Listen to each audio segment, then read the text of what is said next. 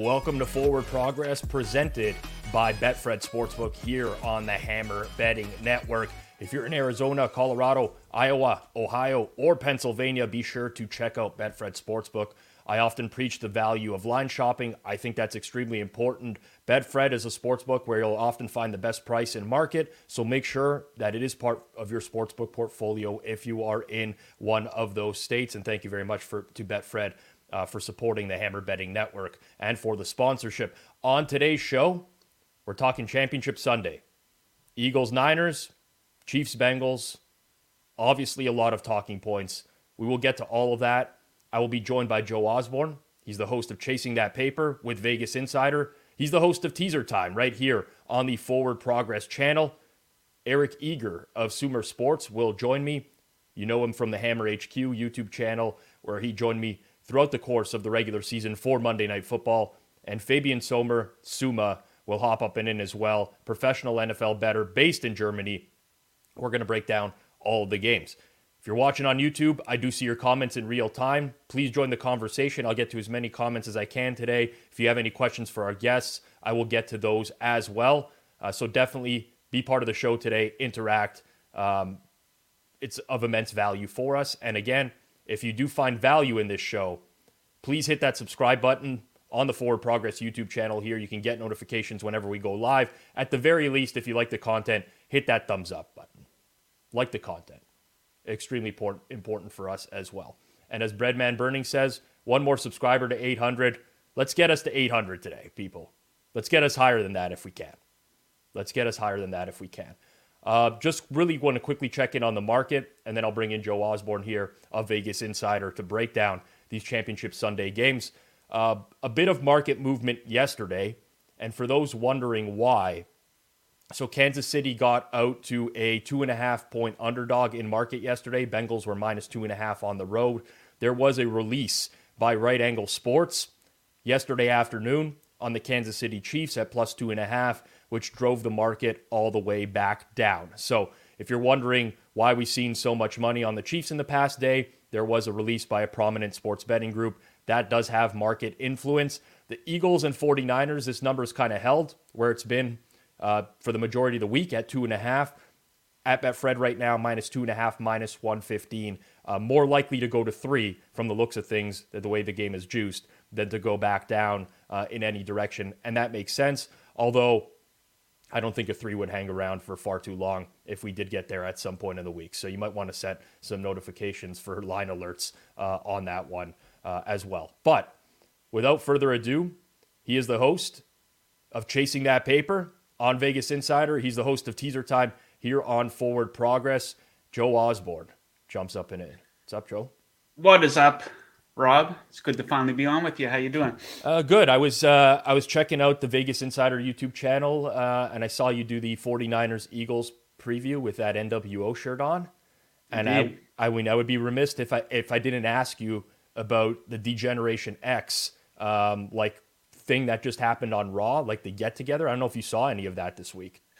I did. I don't sit down and watch wrestling like I used to. I was a hardcore fan back in the day. As you recall, Monday Night Raw used to be on TSN. I would record it on VHS and watch it. Then I'd watch Monday Night Nitro the next day after school when I got home. But I made it a point. I said, okay, they're doing the 30th anniversary of Monday Night Raw. I'm going to sit down and, check out some of the segments. And I saw they did the thing with DX. I thought it was all right. I thought it was kind of funny, I guess. It was cool. I mean, Kurt Angle being there, I thought, like, I don't know, it just was a throwback to my past. I don't watch wrestling anymore as well, but I grew up, like, the formation of the NWO was like a life-changing moment for me.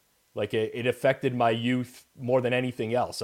I was rocked those NWO shirts. I was big into the spray paint cans at that time as well because of the NWO. So I was just curious, but I thought it was pretty cool. Yeah, it's not the same as it used to be. They don't have the guys who can cut promos like they used to. The entertainment value is not even half as good. The wrestling itself is probably a lot better. But I guess that's not what draws me. And I transitioned from being a hardcore WWE or WWF fan over to a hardcore UFC fan. But I'll still watch, of course, the big Royal Rumble is going down on Saturday night. So the Rumble and WrestleMania, I always make it a point to check those out.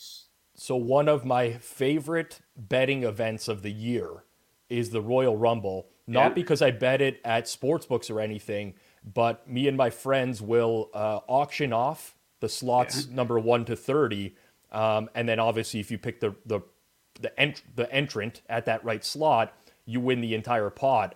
And you see some like crazy bidding going on in these, but like typically you want the guys right at the beginning or the guys right at the end, and those slots go for some serious money. So it's actually one of my favorite events of the year. Yeah, I draw numbers with guys too, and it's always funny. Like, you get one of the big names that's fantastic. A Seth Rollins runs out, but then you have like number 16 and Doink the Clown runs out or something. You get no chance whatsoever. But the height of degenerate betting, Rob, it involves a Royal Rumble. Do a Royal Rumble video game. You draw numbers with your friends. You get together. You're all drinking. You sit back and you watch a video game Royal Rumble. And winner take all. It sounds ridiculous, but it is a lot of fun. That's next level. That's like that. I was doing that kind of stuff during COVID. Like when COVID first hit, yeah, sports betting, like all these sports were gone, and I can bet on basically like chess and a few like, I don't know, European ping pong and stuff like that. Then I started really getting into like, okay, I'm going to bet on these simulations of games, right? Madden and FIFA. I didn't go all the way back to like Sega Genesis, Royal Rumble, or anything like that, though. That would have been fun. I did that with NBA 2K. Actually, I'm happy those days are behind us. So am I. It's good to be able to talk real sports, and I mean, I'm very excited for Championship Sunday. I was, after Saturday last week, the remaining 6 teams, I was basically like, I could deal with the Super Bowl of any of these 6 teams. I think we'll get a good Super Bowl regardless, but you see some very tight spreads this week. Let's start with Philadelphia and San Fran. Yeah. And I think, there's been a criticism of Philadelphia this year that they really haven't played anyone. And that was kind of the criticism of them going into the playoffs last year when they got smoked by the Bucks. I think if you look at their schedule top to bottom, they played the Cowboys with Cooper Rush. Second time they played the Cowboys, Jalen Hurts was injured. If you're looking for the marquee win on the Eagles' schedule, it's probably week 1 against the Lions or week 2 against the Vikings. Now, that's more of a commentary, I think, on the entire state of the NFL in that there wasn't that many great teams. But I think a lot of people are hung up on that, and they're not really hung up on the 49ers with Purdy kind of having an easy route as well down the stretch. Curious how you break this one down, Joe, 49ers and Eagles.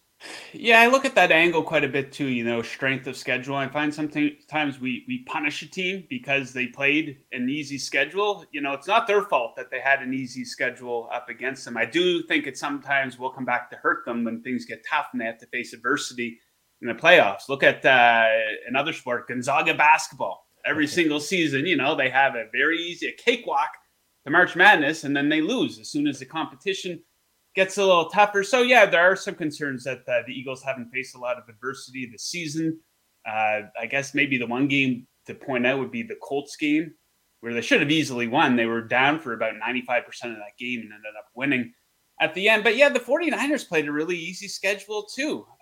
You take a lot of, like, Cardinals backups, Marcus Mariota, Baker Mayfield.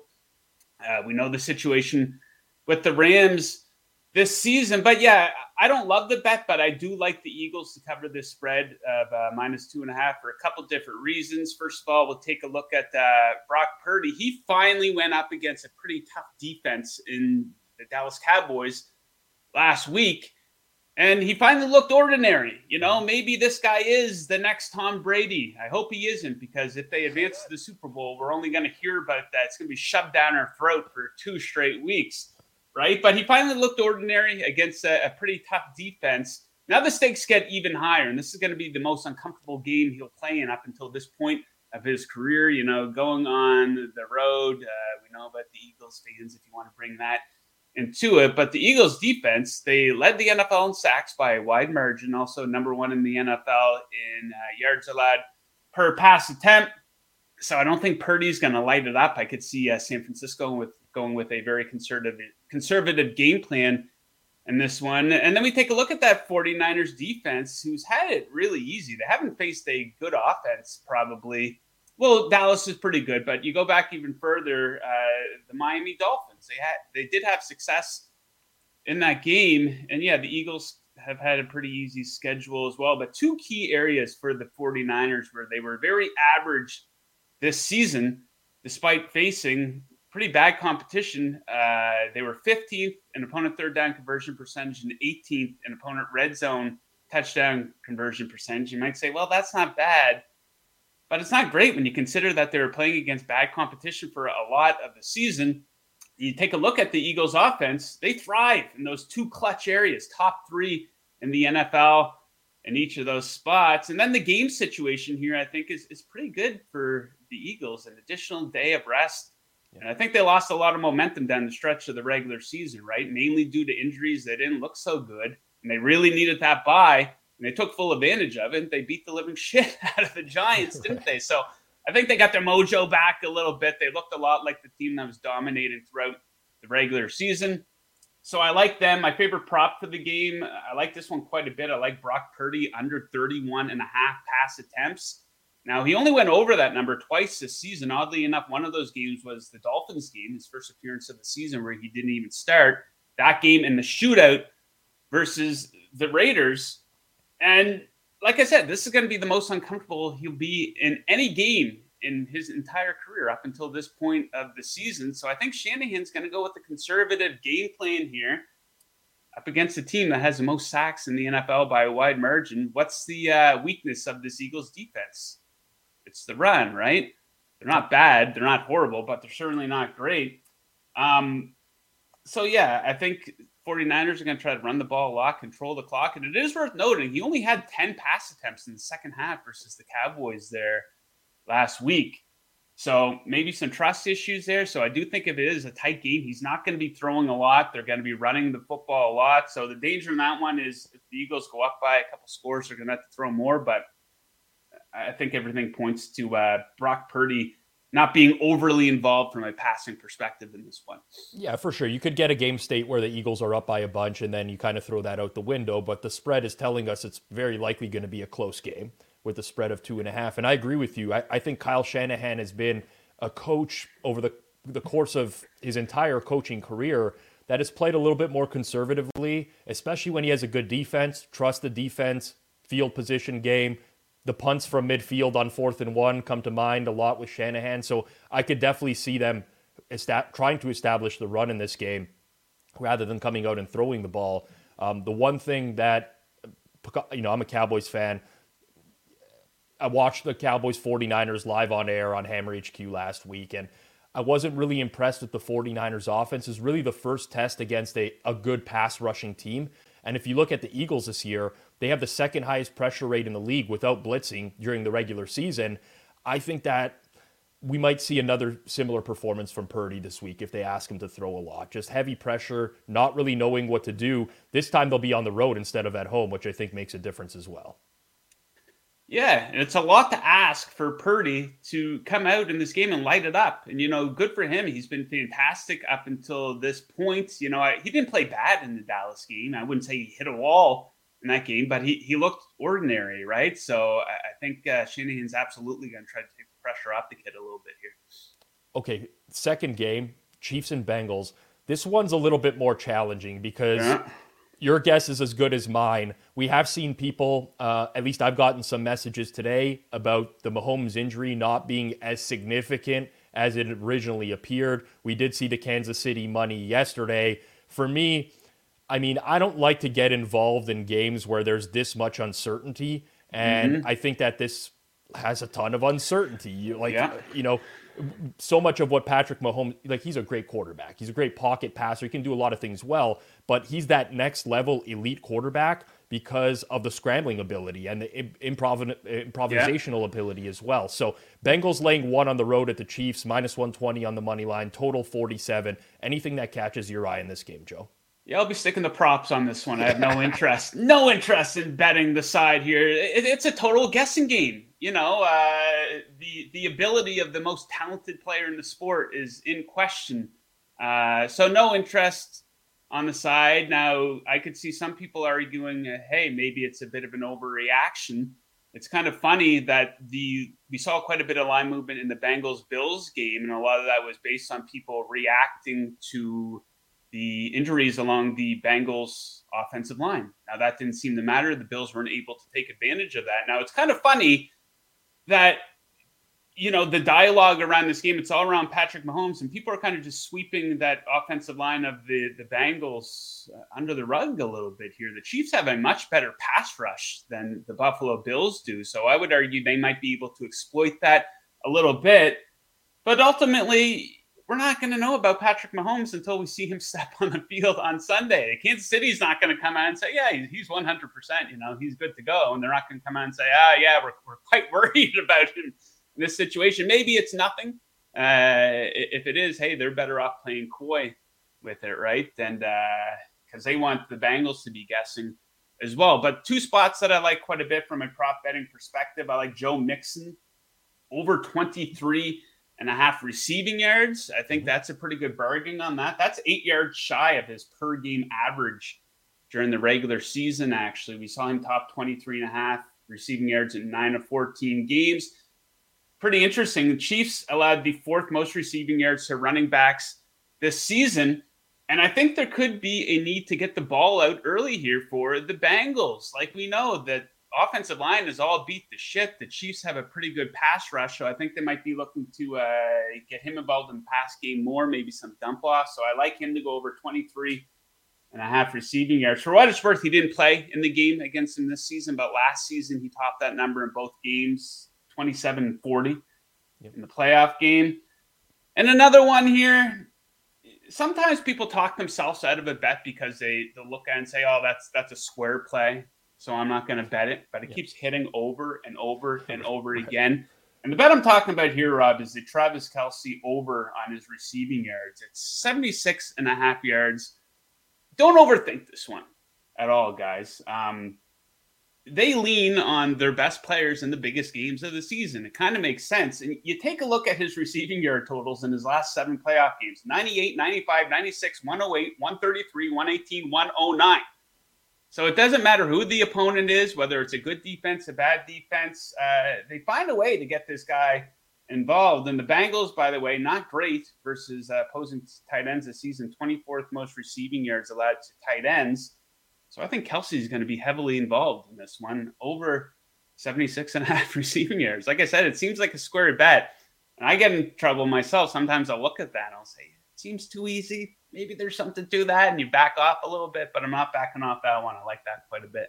I don't mind being on the square side if it's the winning side. It doesn't matter to me. I mean, I totally dismiss what other people are saying on the game or telling me, 80% of the bets are this way or whatever. At the end of the day, then, what's the point of even handicapping the games at that point, right? I mean, well, that's what happened. The Bengals, everyone looked at that line last week and they said, oh, that's a trap line and a square dog and all the terms coming out. And I call those reverse trap lines. People get trapped by thinking it's a trap, right? It's so sharp that it's dull, is what I like to say. It's the Bills were so sharp that it was actually dull. Like not a single person could convince themselves that maybe the Bengals O-line might hold up in this game, or that you need Joe Burrow to lose by a touchdown to lose your bet. How is that not an appealing bet or something that you would literally auto bet every single time? But yeah, sometimes we just look at the lines and we try to convince ourselves of certain things that just aren't there. Before I get you out of here, Joe, you're the host of Teaser Time. The one teaser leg that a lot of people are talking about now is where the lines are, is the 49ers, getting them up to 8.5, because you go through 3, you go through 7. Expectation is that it's going to be a close game. Just out of curiosity, I know you like the Eagles in the game. If you were playing teasers this week, would the 49ers plus 8.5 be something that you throw into a teaser? Yeah, absolutely. I do think that is appealing. I like the Eagles to cover, but that said, I don't think they're absolutely going to run away with this game by any means. I think San Francisco is going to have some success on the ground. I think they're going to be able to control the clock here as well. So yeah, I like San Francisco. I know the Chiefs are down to +1 at a lot of books right now. If you can get them outside of 7, the all underdog teaser, not a bad look at all. Yep. Agree with that. I think that's the way a lot of people are playing it. Maybe might be waiting for a little bit more Bengals money, 1.5. Then you can get the 7.5 instead. but I definitely think that's going to be a popular one, and I don't really have major argument against that one. How do you feel about Joe Burrow? I find that he's in a situation. They do this with athletes all the time. They build these guys up so much that people start to dislike them a little bit. And maybe I'm weird about this, but it's being shoved in our face how cool Joe Burrow is. Like after the game against the Bills, it's like, look at him wearing these Seinfeld jogging pants. Like, this is awesome. Like, can we calm down? Like, he's a cool dude. Like, let's pump the brakes a little bit here. There's actually like a Twitter account devoted to posting pictures of him in like his sunglasses now as well when he arrives at the game. He's a cool dude, don't get me wrong, but yeah, I agree. I mean, the issue for me, Joe, is now the comparisons of Joe Burrow to Tom Brady, which I hate Tom Brady. I rooted against like not as a person, but I hate in sports when there's this like a one team or one player that's so dominant for such a long time that I just want to root against them. And I like Joe Burrow. He's been very good to me from a betting perspective. But the minute you compare someone to Tom Brady, like the Brock Purdy and Joe Burrow comparisons to Brady make me not want to like those players anymore, if you know what I'm saying. Well, you pull back and you take a look at the LeBron Jordan stuff. I think that's a lot of what turned people against LeBron, right? Comparing him to Jordan. So if Burrow keeps winning, he might be in trouble. Yep, completely agree. Joe Osborne, you can follow him on Twitter, his account right up on the screen there. You can also check out his show, Chasing That Paper, with Vegas Insider on the Vegas Insider YouTube channel every single weekday. Joe, thank you very much. All the best. Good luck with your bets this week. Awesome, Rod. Thanks for having me on. Good luck with your bets and good luck to all the viewers as well. Perfect. It's Joe Osborne. Check out his stuff, for real. Vegas Insider. Producing very good content there. And again, the host of Teaser Time here on Forward Progress. From one guest to another, I don't think Joe Osborne had a doctorate, but this guy does. Eric Eager, Sommer Sports, steps up and in. Eric, how are things going? Rob, I'm good. I actually just got my tickets for the game in Arrowhead on Sunday, so that'll be fun. This one's gonna be interesting for sure. So before we get into it, then, what the people really need to know, maybe the rest of this interview is completely irrelevant, but what is Eric Eager's record when going to Arrowhead to watch the Kansas City Chiefs? Well, I tweeted this out there. I've been to 10 Chiefs games in my life. They've been favored in all of them. They are 0-5 against the spread the last 5 games I've gone, and 1-4 straight up. The last game I did go to, we broke the winless streak when they beat the Broncos by 3, but they, as you know, they were favored by double digits almost in that game. So yeah, this one's interesting. I've been to all 3 of the Bengals losses over the last 2 years. When I went to my guy with the Chiefs and I asked for tickets, I was like, "Hey, do you believe in curses?" And he goes, "No." I'm like, "Good." Well, I mean, the chat does because someone's burning their Chiefs 2.5 tickets right now. Let's start with that game and the handicap of that game. So I find this fascinating because there's only 2 games this weekend, and everyone wants to bet Championship Sunday. Right? So I feel like a lot of people are talking themselves into a side on this game, where if this was just a regular Sunday in the NFL season, nobody would be interested in trying to bet a game where you have no idea what the status of the best quarterback in the league is. But here we are now with all sorts of different reports, right? Mahomes will be in crutches until Friday. Mahomes' injury is not as significant as it was originally reported. And like, it's so difficult to uncover like the truth from all of this. What I know, and typically like I'm not a doctor, I've never had a high ankle sprain in my life or anything like that, but I follow all the Twitter doctors who typically say it's a 4 to 6 week recovery. You probably get a lot of inflammation in week 1. It'd be the hardest to play after 1 week of sustaining this injury. I feel like I'm not going to end up betting the Bengals, but I feel like I'm going to watch 3 plays of this game and be like, why did I not bet on the Bengals? Like, we're talking about Ryan Tannehill had to go on IR. Every single time we've seen a high ankle sprain and a quarterback try to play with it, it hasn't worked out well. Daniel Jones was reported with a high ankle sprain earlier this year, but I think it was just a regular ankle sprain. You go back to like 2010, Ben Roethlisberger played the week after a high ankle sprain. He threw 4 interceptions against the 49ers. They lost 20-3. Curious your breakdown of this game, if you think that there's anything to even do here. And honestly, just want your opinion on like how you feel as a Chiefs fan going into it. Yeah, so I have, this means close to 0, but I have had 2 high ankle sprains before, and one took a week to recover and one took a month to recover. So like the variability just even, it is hard to gauge. I think the fact that he went back into the game and there wasn't like a tibia fracture, like personally, I felt like he kept playing because he was worried that his leg was broken. And if they went into the locker room, they would discover that, and then he'd never get to play again. So that's where so I'm comforted by that, but it is not a great injury. It's a better injury for quarterbacks than anybody else, but it's worse to be the right-footed one than the left-footed one if you're a right-handed quarterback. As we saw a few times, he had a hard time planting and throwing in the second half. Even the one of the throws that picked up a first down in the fourth quarter, Kadarius Toney on a swing pass, he had to like lob it because he didn't really have any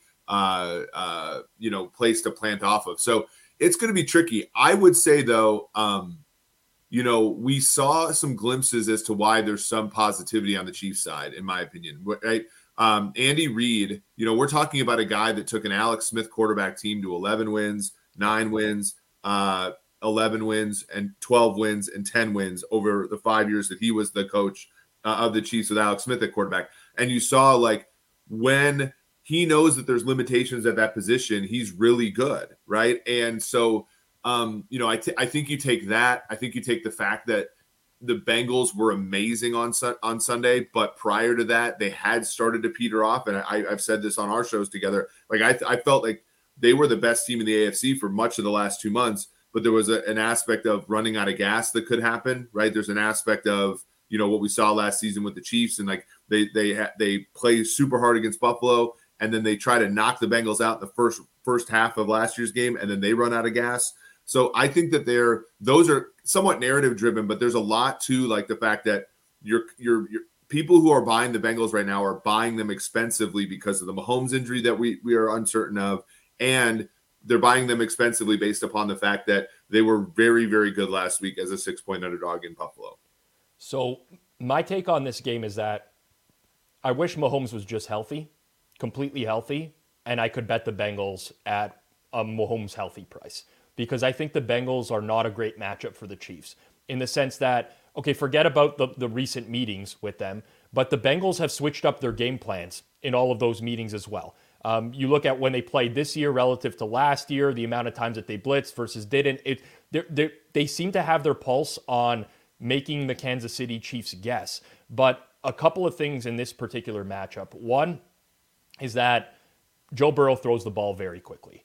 And the Chiefs have struggled against quarterbacks who throw the ball very quickly. If you look at Kansas City's defense, they're 21st in EPA per opponent dropback when the opposing quarterback gets rid of the ball in 2.5 seconds or less. Part of that is they don't tackle supremely well, but this is what worked for the Bengals last week. Now, the O-line is still an issue, obviously, but the fact that Burrow's able to get the ball out of his hands quickly mitigates a lot of that. And I think you put a different quarterback in the league behind this O-line, and it ain't going to end well for them.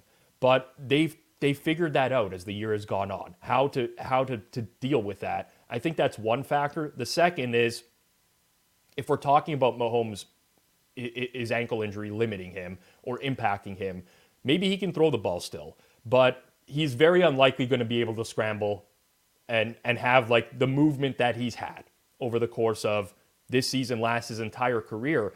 And you look at this year, when Mahomes has been pressured, when he's at a drop back that's been pressured, he's been sacked just 11% of the time. That's the lowest pressure to sack rate in the entire league. That's one thing that his legs give him. Like, he's still a great quarterback without the ability to scramble. He'll make the throws. He can manipulate the angles with his arm. But now that pressure that other teams have been getting turns into sacks, just makes it so much more difficult. So I personally, again, I'm not going to bet this game because I don't want to be that guy who has the Bengals ticket and then Mahomes comes out on the first drive and it's like everything is good. And I'm like, no. I don't want to take that chance. But I feel the Bengals are a bad matchup generally for the Chiefs. Yeah, and you brought up such a great point, which is that they switch things up, right? So in last year's matchups, the Chiefs tried to run a lot of man coverage with Charvarius Ward and L'Jarius Sneed, and the Bengals absolutely roasted them. And then in the matchup in December this year, they ran a lot of zone, and Burrow was something like 14 of 16 against the zone. Samaje Perine was really good in that game, just picking up, as you said, the yardage. The Chiefs, I felt, really tackled well against the Jaguars, especially in the passing game the other day. But for the most part, like, they're a young team that is fast and faster than they were last year, which I think is a positive, but they're still not necessarily a great tackling team.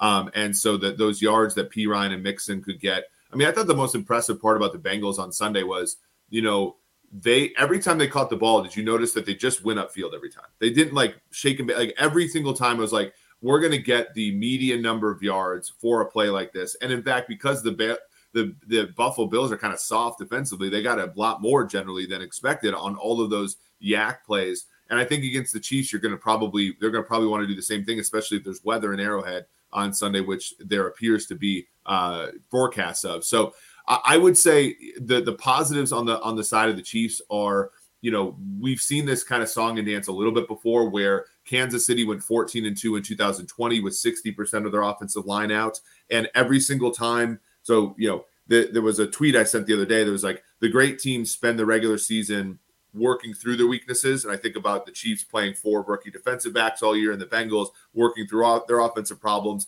And then the not so great teams spend the whole regular season hiding them, and then they get exposed in the playoffs. And the issue is this is a new weakness for the Bengals, right? So they spend 1 week hiding it, right? And Steve Spagnuolo now has film and an extra day to prepare. Like, all the spot related stuff is purely Kansas City, right? Like 7 days rest, home, 1 week off more than the Bengals. The Bengals having 2 weeks, of Ravens games that weren't all that impressive for them, and then a great game there. All that stuff is Chiefs related. The one thing that Spags, if you're looking at this game and you're going to bet the Chiefs, which I certainly, this is what I'm betting on if I'm betting on the Chiefs, is Andy Reid coaching the game of his life, right? Knowing the limitations a priori and just, dialing it up, much like he dialed up a drive with Chad Henne. This is one drive, not indicative of anything. And Steve Spagnuolo looking at how the Bengals operated with a down offensive line the last 2 weeks and trying to find the holes in what they're doing to try to mitigate that. To your point, it could just be, okay, he's just going to get rid of the ball quickly, and you have to win if you're the Chiefs in under 2.5 seconds in the secondary, and that's impossible, in which case they're screwed. But if they can find a way to, sort of confuse them on the offensive front, then they have a chance.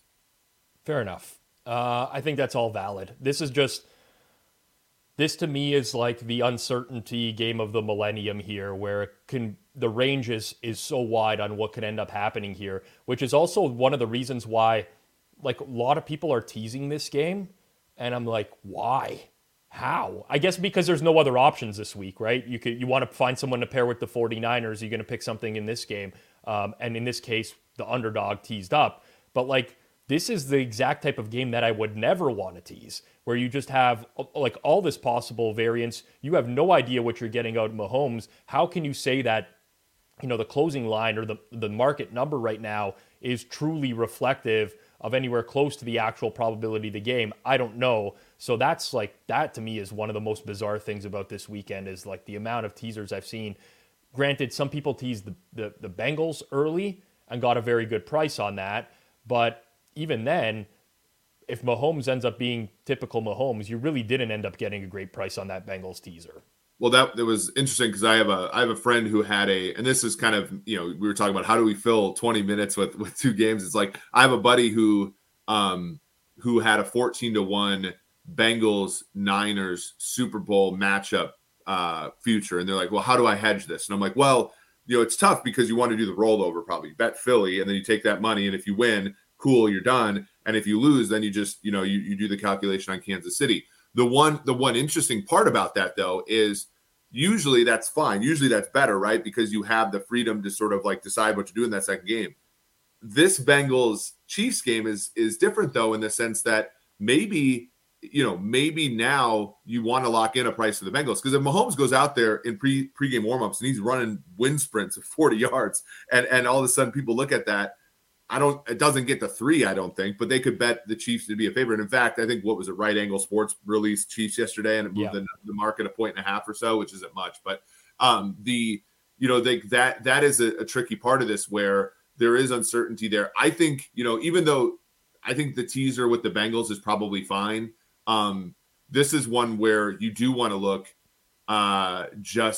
towards, alt markets, right? Like, honestly, like, an alt total on this Bengals Chiefs game is the way to bet Mahomes' health, right? You can go over 50.5, or, even if you're going to get crazy, 53.5, and just get a huge, payout there, as opposed to betting it, as is, because, that's really where you want to go. Or, Chiefs -2 at a plus price, or Bengals -6.5 at a plus price. Like, that's what you want to do in order to lean in on the, sort of fat tail of what could happen on Sunday. Yeah, I actually think that's really good advice for the audience out there. And these types of games with uncertainty, you can definitely use that to your advantage and find some great prices in the alt markets. Eric, the other game, obviously the 49ers and the Eagles. I think similar stories with, depending on which side you like in the game, I've kind of heard the same argument, which is weird, which is about like, oh, Brock Purdy really hasn't played anyone, and then he finally did, and he didn't look good against the Cowboys. And then it's, oh, the Eagles haven't played anyone all season for the most part. And like, I don't know, I just kind of throw all that stuff out now. It's not like you can account for the strength of schedule when you make numbers, right? And you can only play which teams are put in front of you as well. But 49ers Eagles is interesting for me. We've seen the market kind of tick towards the Eagles a little bit, -2.5, -115 now. I don't know that we'll get to 3. Maybe we do. Probably short-lived if we do. But is there any side here that stands out to you, Eagles and 49ers? Break this one down for us. Yeah, I do agree with the Eagles move a little bit, because, a lot of it's interesting. Some of the questions that we had about them were answered on Saturday. Not all of them, though. I mean, and this gets to maybe my second part, which is, do you get a feeling, Rob, that more than even the average, the team that scores first in this game is going to win? Like, I feel like when you look at the 538 article that Hermsmeyer wrote, a couple months ago about Shanahan and how good he is on script, right? Versus, or just like not even relative to the rest of the league, but also relative to himself off script. We did that show with the Eagles Washington when they first lost the game, and we were saying this is the first time they've trailed in a second half of a game. So I think like the uncertainty isn't necessarily in that they haven't played anybody good. Like, as you said, we can account for that play for play. It's the uncertainty in game scripts that they've had to go with, right? Like, we have not seen that many games where the Eagles have had to throw the football from behind. And we saw the Washington one, and he didn't look particularly good. We saw the Indy one where they scored a game-winning touchdown drive against Indianapolis without the benefit of a completed pass down the stretch. And so I think that that's really the leak on the Eagle side, which I don't like.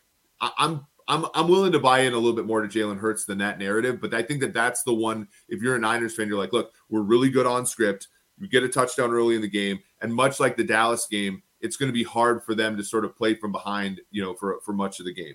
I think on the other side, you're just looking at the fact that the Philadelphia Eagles, unlike most of the teams the 49ers have faced this year, just really don't have that many weaknesses defensively. And the weaknesses that they had defensively, namely how stout they are up front against the run, will probably entice Kyle Shanahan to run the football more than he probably should, which is a trap that he falls into in some of these games more frequently than he should. Well, that's sort of been, when you look at when the Eagles have struggled this year, it's been teams that have ran it down their throat. So I could see Shanahan trying to replicate that. But the one thing that I have concern about for San Francisco is they have targeted in-breaking routes at the highest rate in the NFL for each of the past 5 seasons. So PFF classifies this as in routes, right? And they run that route 46% of the time this year. And when you look at Philadelphia, they do not allow explosive gains on these in routes. The third lowest rate in the NFL. They have allowed less yak per reception on in-breaking routes. No team has allowed less in the entire league. And I think that's the quality of the Eagles' corners, their ability to tackle. And when we look at what's been very successful for the 49ers and Brock Purdy, it's getting the ball into the hands of these playmakers and kind of letting them do their thing. I don't know that this is the defense that works on. And on top of that, you got another team that just pressures the quarterback like Dallas did last week. I could, I like the Eagles in this game, but I'm also very interested in like some alternate team total unders on San Francisco. I think that this could be an especially challenging game for them to score points, especially if they get into that, okay, we're going to try to run it down their throats on first and second down and then rely on Purdy on third down in like this road environment. I mean, he's had a game at Seattle this year, don't get me wrong, but it's just, it hits different than playing in Santa Clara in front of your own fans, right? Well, and not only that, but you've seen some cracks in Purdy's armor the last couple of weeks where, what you really need, and the benefit that Jimmy Garoppolo gave to the Niners was he hit his back foot and he threw the ball. And sometimes he threw it right to the linebacker, but he called what he said what was on the prompter, right? And so I think with Purdy, you've seen, let's say if you bet Niners money line first half against Seattle 2 weeks ago, and he's driving down there and you get into field goal, you get into touchdown range, and he bails out of the pocket left 3 straight plays and doesn't get you anything, and you're settling for a long field goal. You remember that one. But then there was a couple plays like that last week where, he, I think, is trusting. I mean, he's finding out that the NFL is not the Big 12 in terms of athleticism relative to him as a quarterback. And the Eagles, I mean, you look at, not only are they really good rushing the passer, but they're deep, right? These guys aren't worn out. They got Reddick, Sweat, Quinn, guys like that are all, ready to come after him. And they're going to be pretty, I think, well rested given the fact that this game is going to have a below average number of plays relative to other games. So that I think is going to all work in Purdy's disadvantage. I agree. I mean, and the other part is there's a ball hawking element to what James Bradbury and Darius Slay do that I think will hurt a rookie quarterback more than a veteran of similar power rating. We see that in the chat right now. Brock Purdy over 2.5 interceptions, 15-1. I don't hate that look. I honestly don't hate that look at that price, especially in a game where I think that they'll be trailing. I think that's a valuable bet personally. Eric, all the best. Enjoy Arrowhead. Dress warm. As a guy in Canada who's been to a couple MLS Cups in the winter, double socks, yep, winter boots, like. Don't mess around with the cold, my man. Yeah, for sure. Yeah, that's the thing. You want to. I mean, there's a double whammy. If your team loses and you're miserable weather-wise, then that's awful. So you can't account for the first, but you can certainly control you can certainly control the second.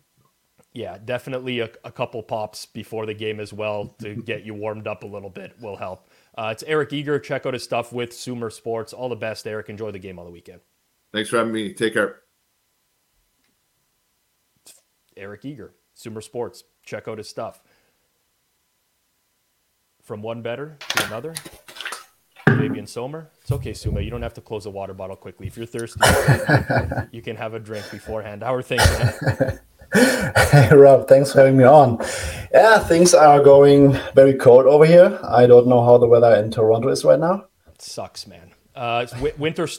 Today's the hashtag winter storm. Where we're going to get buried with some snow, which honestly, snow I could live with. I just hate the cold, but yeah, it ain't too good. What we saw in Buffalo last week for Buffalo Cincinnati was very similar to the weather. It was in Toronto the same day, so it is what it is, man. I know what I'm dealing with at this point. We've had two guests on, and including myself, 3 people who voiced their opinion on Eagles 49ers so far this week, and 3 people like the Eagles in that game. Curious, your breakdown, Eagles and 49ers. I know you've been high on San Fran for a lot of this season, and especially you were probably quicker than most, I think, to recognize that Purdy was the real deal, whereas a lot of people were like, let's pump the brakes, let's slow down a little bit. I know you liked a lot from what you saw from him in the first game or two, but Eagles 49ers spread 2.5 right now. Total is hovering at 46.5. Thoughts on this game, Suma? Yes, first of all, at this current number, I could only go Eagles. I think when we look at this game from a very, let's call it simple handicap perspective, I think we are dealing with 2 teams that are top to bottom in the same tier. But I would say that the Eagles have a decent home field advantage here because I think that the link is going to be absolutely nuts. Brock Purdy is playing his third ever NFL road game. And the Eagles are also, for the first time, I think since their Washington game, it's the first time that they are healthy. Like, also, Avonte Maddox is finally at practice today. So there's a chance that we are going to get a fully healthy Eagles team that was 13-1 when Jalen Hurts went down with some injuries like Dallas Goedert, Jordan Davis, etc. Avonte Maddox was out several weeks. Chauncey Gardner-Johnson was out like 5 or 6 weeks with his kidney. And that Eagles team only lost one game to the Washington Commanders in a game where Jalen Hurts averaged like 0.35 QB EPA per play. But there were like a crazy drop from A.J. Brown that slipped right through his hands into the hands of a Washington defender. Chris Watkins had this deep completion that he fumbled in the opposing red zone. I think Dallas Goedert had that fumble where he got injured, so it was a very fluky game. And otherwise, we could potentially look at the Eagles as a perfect team when Jalen Hurts was under center this season. And yes, top to bottom, probably two teams in the same tier. Home field advantage for the Eagles, quarterback advantage for the Eagles, in my opinion. And I think we can make the case for both teams that both teams have played a very easy schedule overall. But when I put everything together, I would still rather give the Eagles and Jalen Hurts the benefit of the doubt than 49ers with Brock Purdy, for as good as he has been in a very tough road game against probably the best team in the league. So at the current number, I could only go to the Eagles, rooting for a great game. And I heard you talking to Eric about the middle of the field stuff. It will be very interesting, and you made a good point that the Eagles are very good at defending that stuff. I think by DVOA they rank 7th or 6th on defense on passes over the middle of the field. And that's basically Shanahan's bread and butter. I'm very curious to see how the Eagles are trying to defend that. And I think getting Avonte Maddox back along with Chauncey Gardner-Johnson will definitely be a boost for that defense against that kind of offense. Yeah, I mean, I agree with everything there. I think what's scary for me in regards to this game is the 49ers are a great team, and they're very well coached. And I personally am struggling to see like the case for San Francisco in this game. And I feel like maybe I'm missing something. I just think it's a bad matchup. I really think that, you know, the extent at which the 49ers defensive line won at the line of scrimmage against Dallas last week was probably one of the bigger factors in the entire game. And I don't think that they can do that against the Eagles O-line, which has been consistently good for the entirety of the year. I like the Eagles' ability to defend those in-breaking routes. I also look at the 49ers' numbers this year dealing with scrambling quarterbacks. They're 26th in success rate whenever they've got up against a quarterback who scrambles the ball. I just think that there's so many things that favor the Eagles in this matchup. And all I keep coming back to is, okay, Philadelphia hasn't really beaten anybody. Should I be docking them for that? I'm struggling to make the case in my head for how San Fran goes. And I know the spread's just 2.5, right? This is what's kind of driving me up the wall. But I don't know what the case is for San Fran to win this game on the road is. Interesting part on the scrambling quarterback stuff. The last time the Niners faced such a, let's call it dual threat quarterback, was Marcus Mariota in week 6.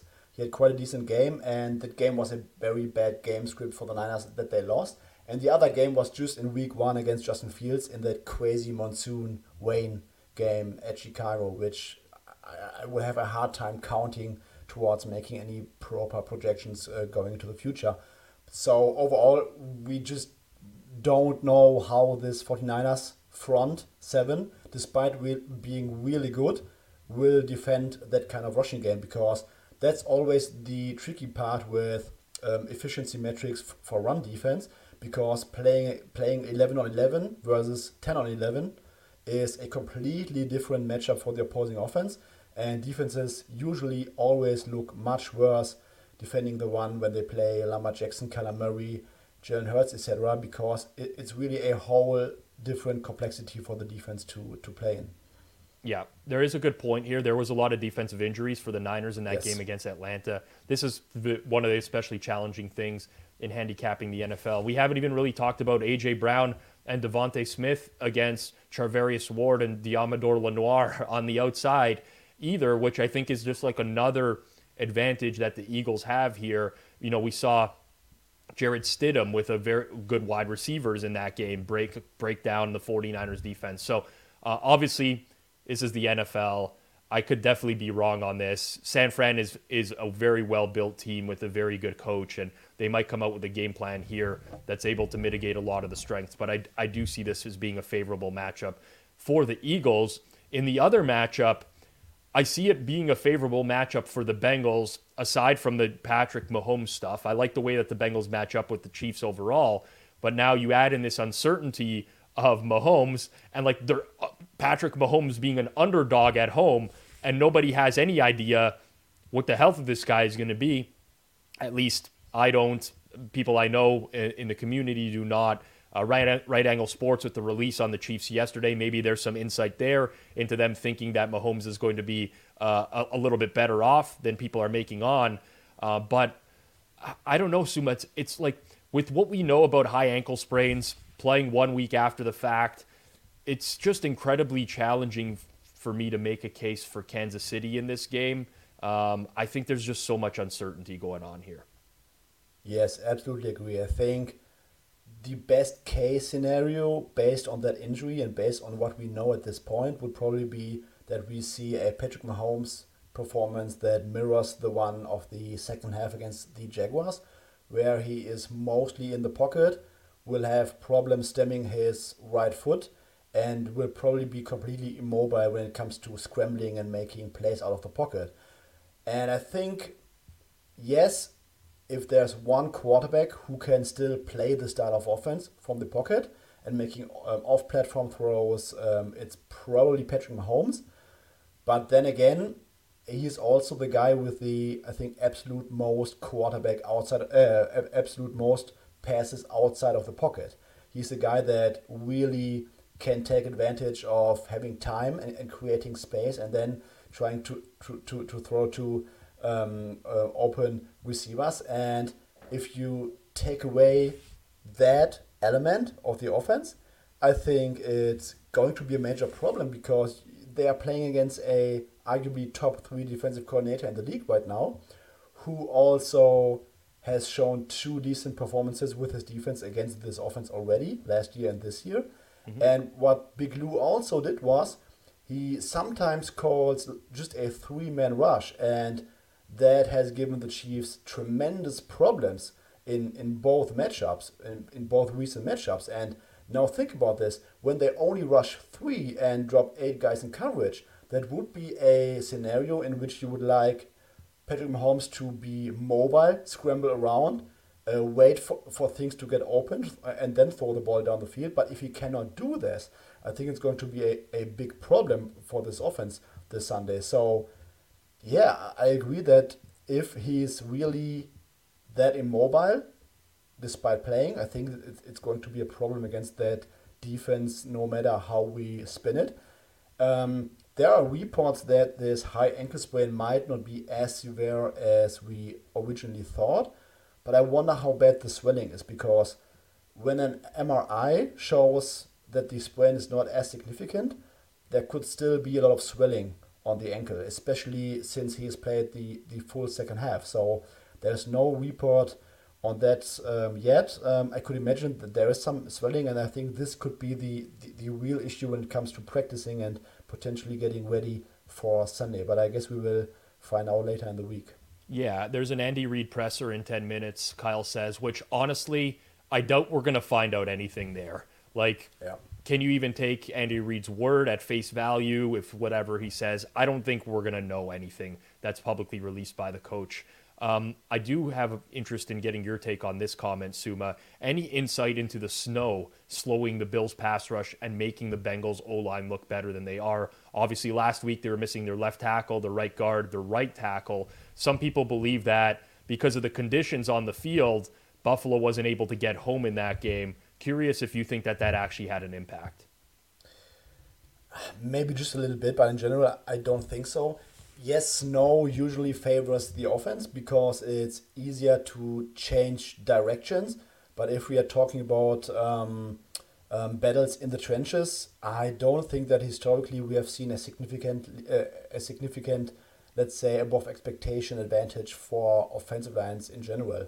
I think that just based on the pre-game expectations of the state of the Bengals offensive line, they had like a 99th percentile outcome in the sense that not even did they try to play around that offensive line in the passing game, but that offensive line also bullied the Bills front seven in the run game on the ground. So, and I would really struggle to put that all on the snow.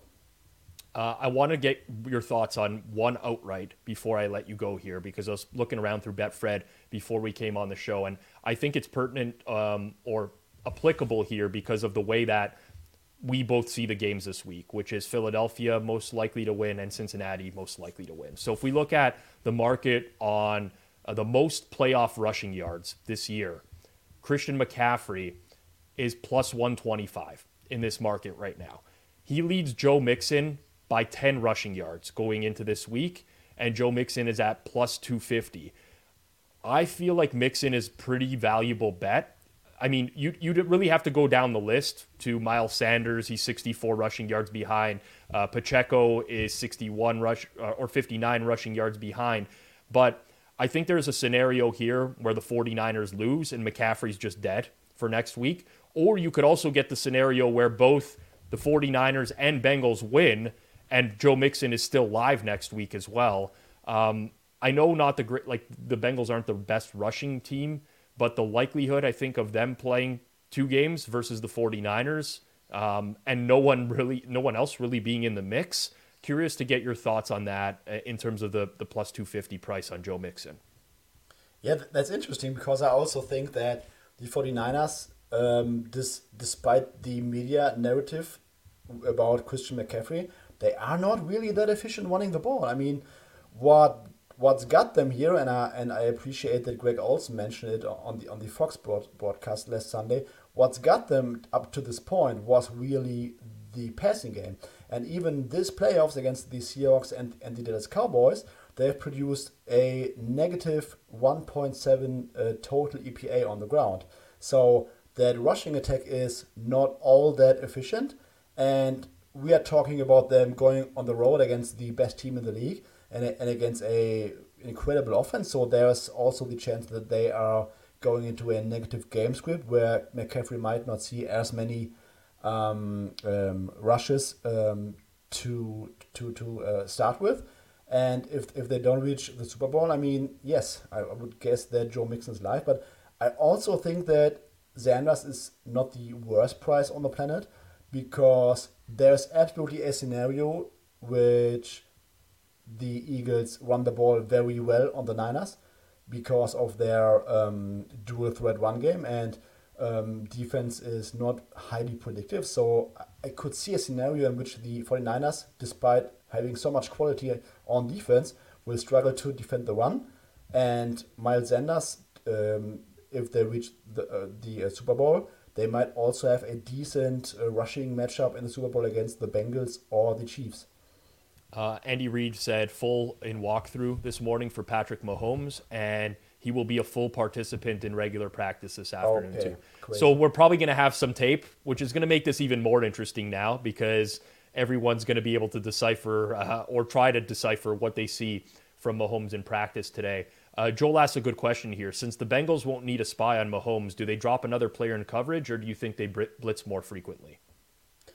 Very interesting question. I think that Big Lou will time up a few blitzes, but I also think that they might use their three-man rush even more when they assume that Mahomes will not be able to scramble around as he usually does.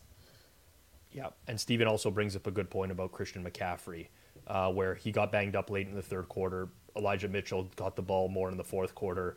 I was on Hammer HQ with Hitman in the fourth quarter. He had Elijah Mitchell under on yardage. He started the fourth quarter with one rushing attempt for 2 yards and went over that total. Yeah, just a very, very unfortunate loss on that one on the rushing yardage. Suma, appreciate it. Everyone can follow him on Twitter at Suma810, SUUMA. Enjoy the games this weekend, my friend. One shout out to Stephen Robinson, who called me a savant for talking American football in German accent. Yes. In the comments. Yes, he also compared you to Vegas Dave and then said, no, not really. So, all right, Suma. All right, Rob. Have a good day. Take care. It's Fabian Sommer, one of the best at breaking down the NFL, if not the best. Would pretty much put his analysis up against any single person on the planet, breaking down the NFL. A reminder to everyone, live again here on Forward Progress on Friday at noon Eastern time. That'll be more focused on props. We'll obviously cover the line movement as it happens over the course of the week, but it will be predominantly a props betting show. Hitman will join us, John Legeza will join us, and Joey Kanish will join us. I did ask my producer not to book Joey Kanish, but here we are, and he is booked for the Friday show. So that'll be a good one. Make sure you tune in, and again, the best way to tune in, subscribe to the Forward Progress channel here on the Hammer Betting Network. It's just really easy. You get a notification when we go live. And honestly, if you don't want to get a notification, you can turn that off as well. So there's no excuse not to subscribe. And definitely like the content if you did enjoy the show today. This is also available in podcast form, just so people know. If you're not into watching on YouTube, you want to listen on the drive home or whatever, we do get this up in podcast form on Spotify, on Apple Podcasts as well. So you can tune in there. This has been Forward Progress on the Hammer Betting Network, presented by Betfred Sportsbook. Make sure you do check out Betfred Sportsbook if you're in Arizona, Colorado, Iowa, Ohio, or Pennsylvania. I'm back on Friday. Peace out, everyone.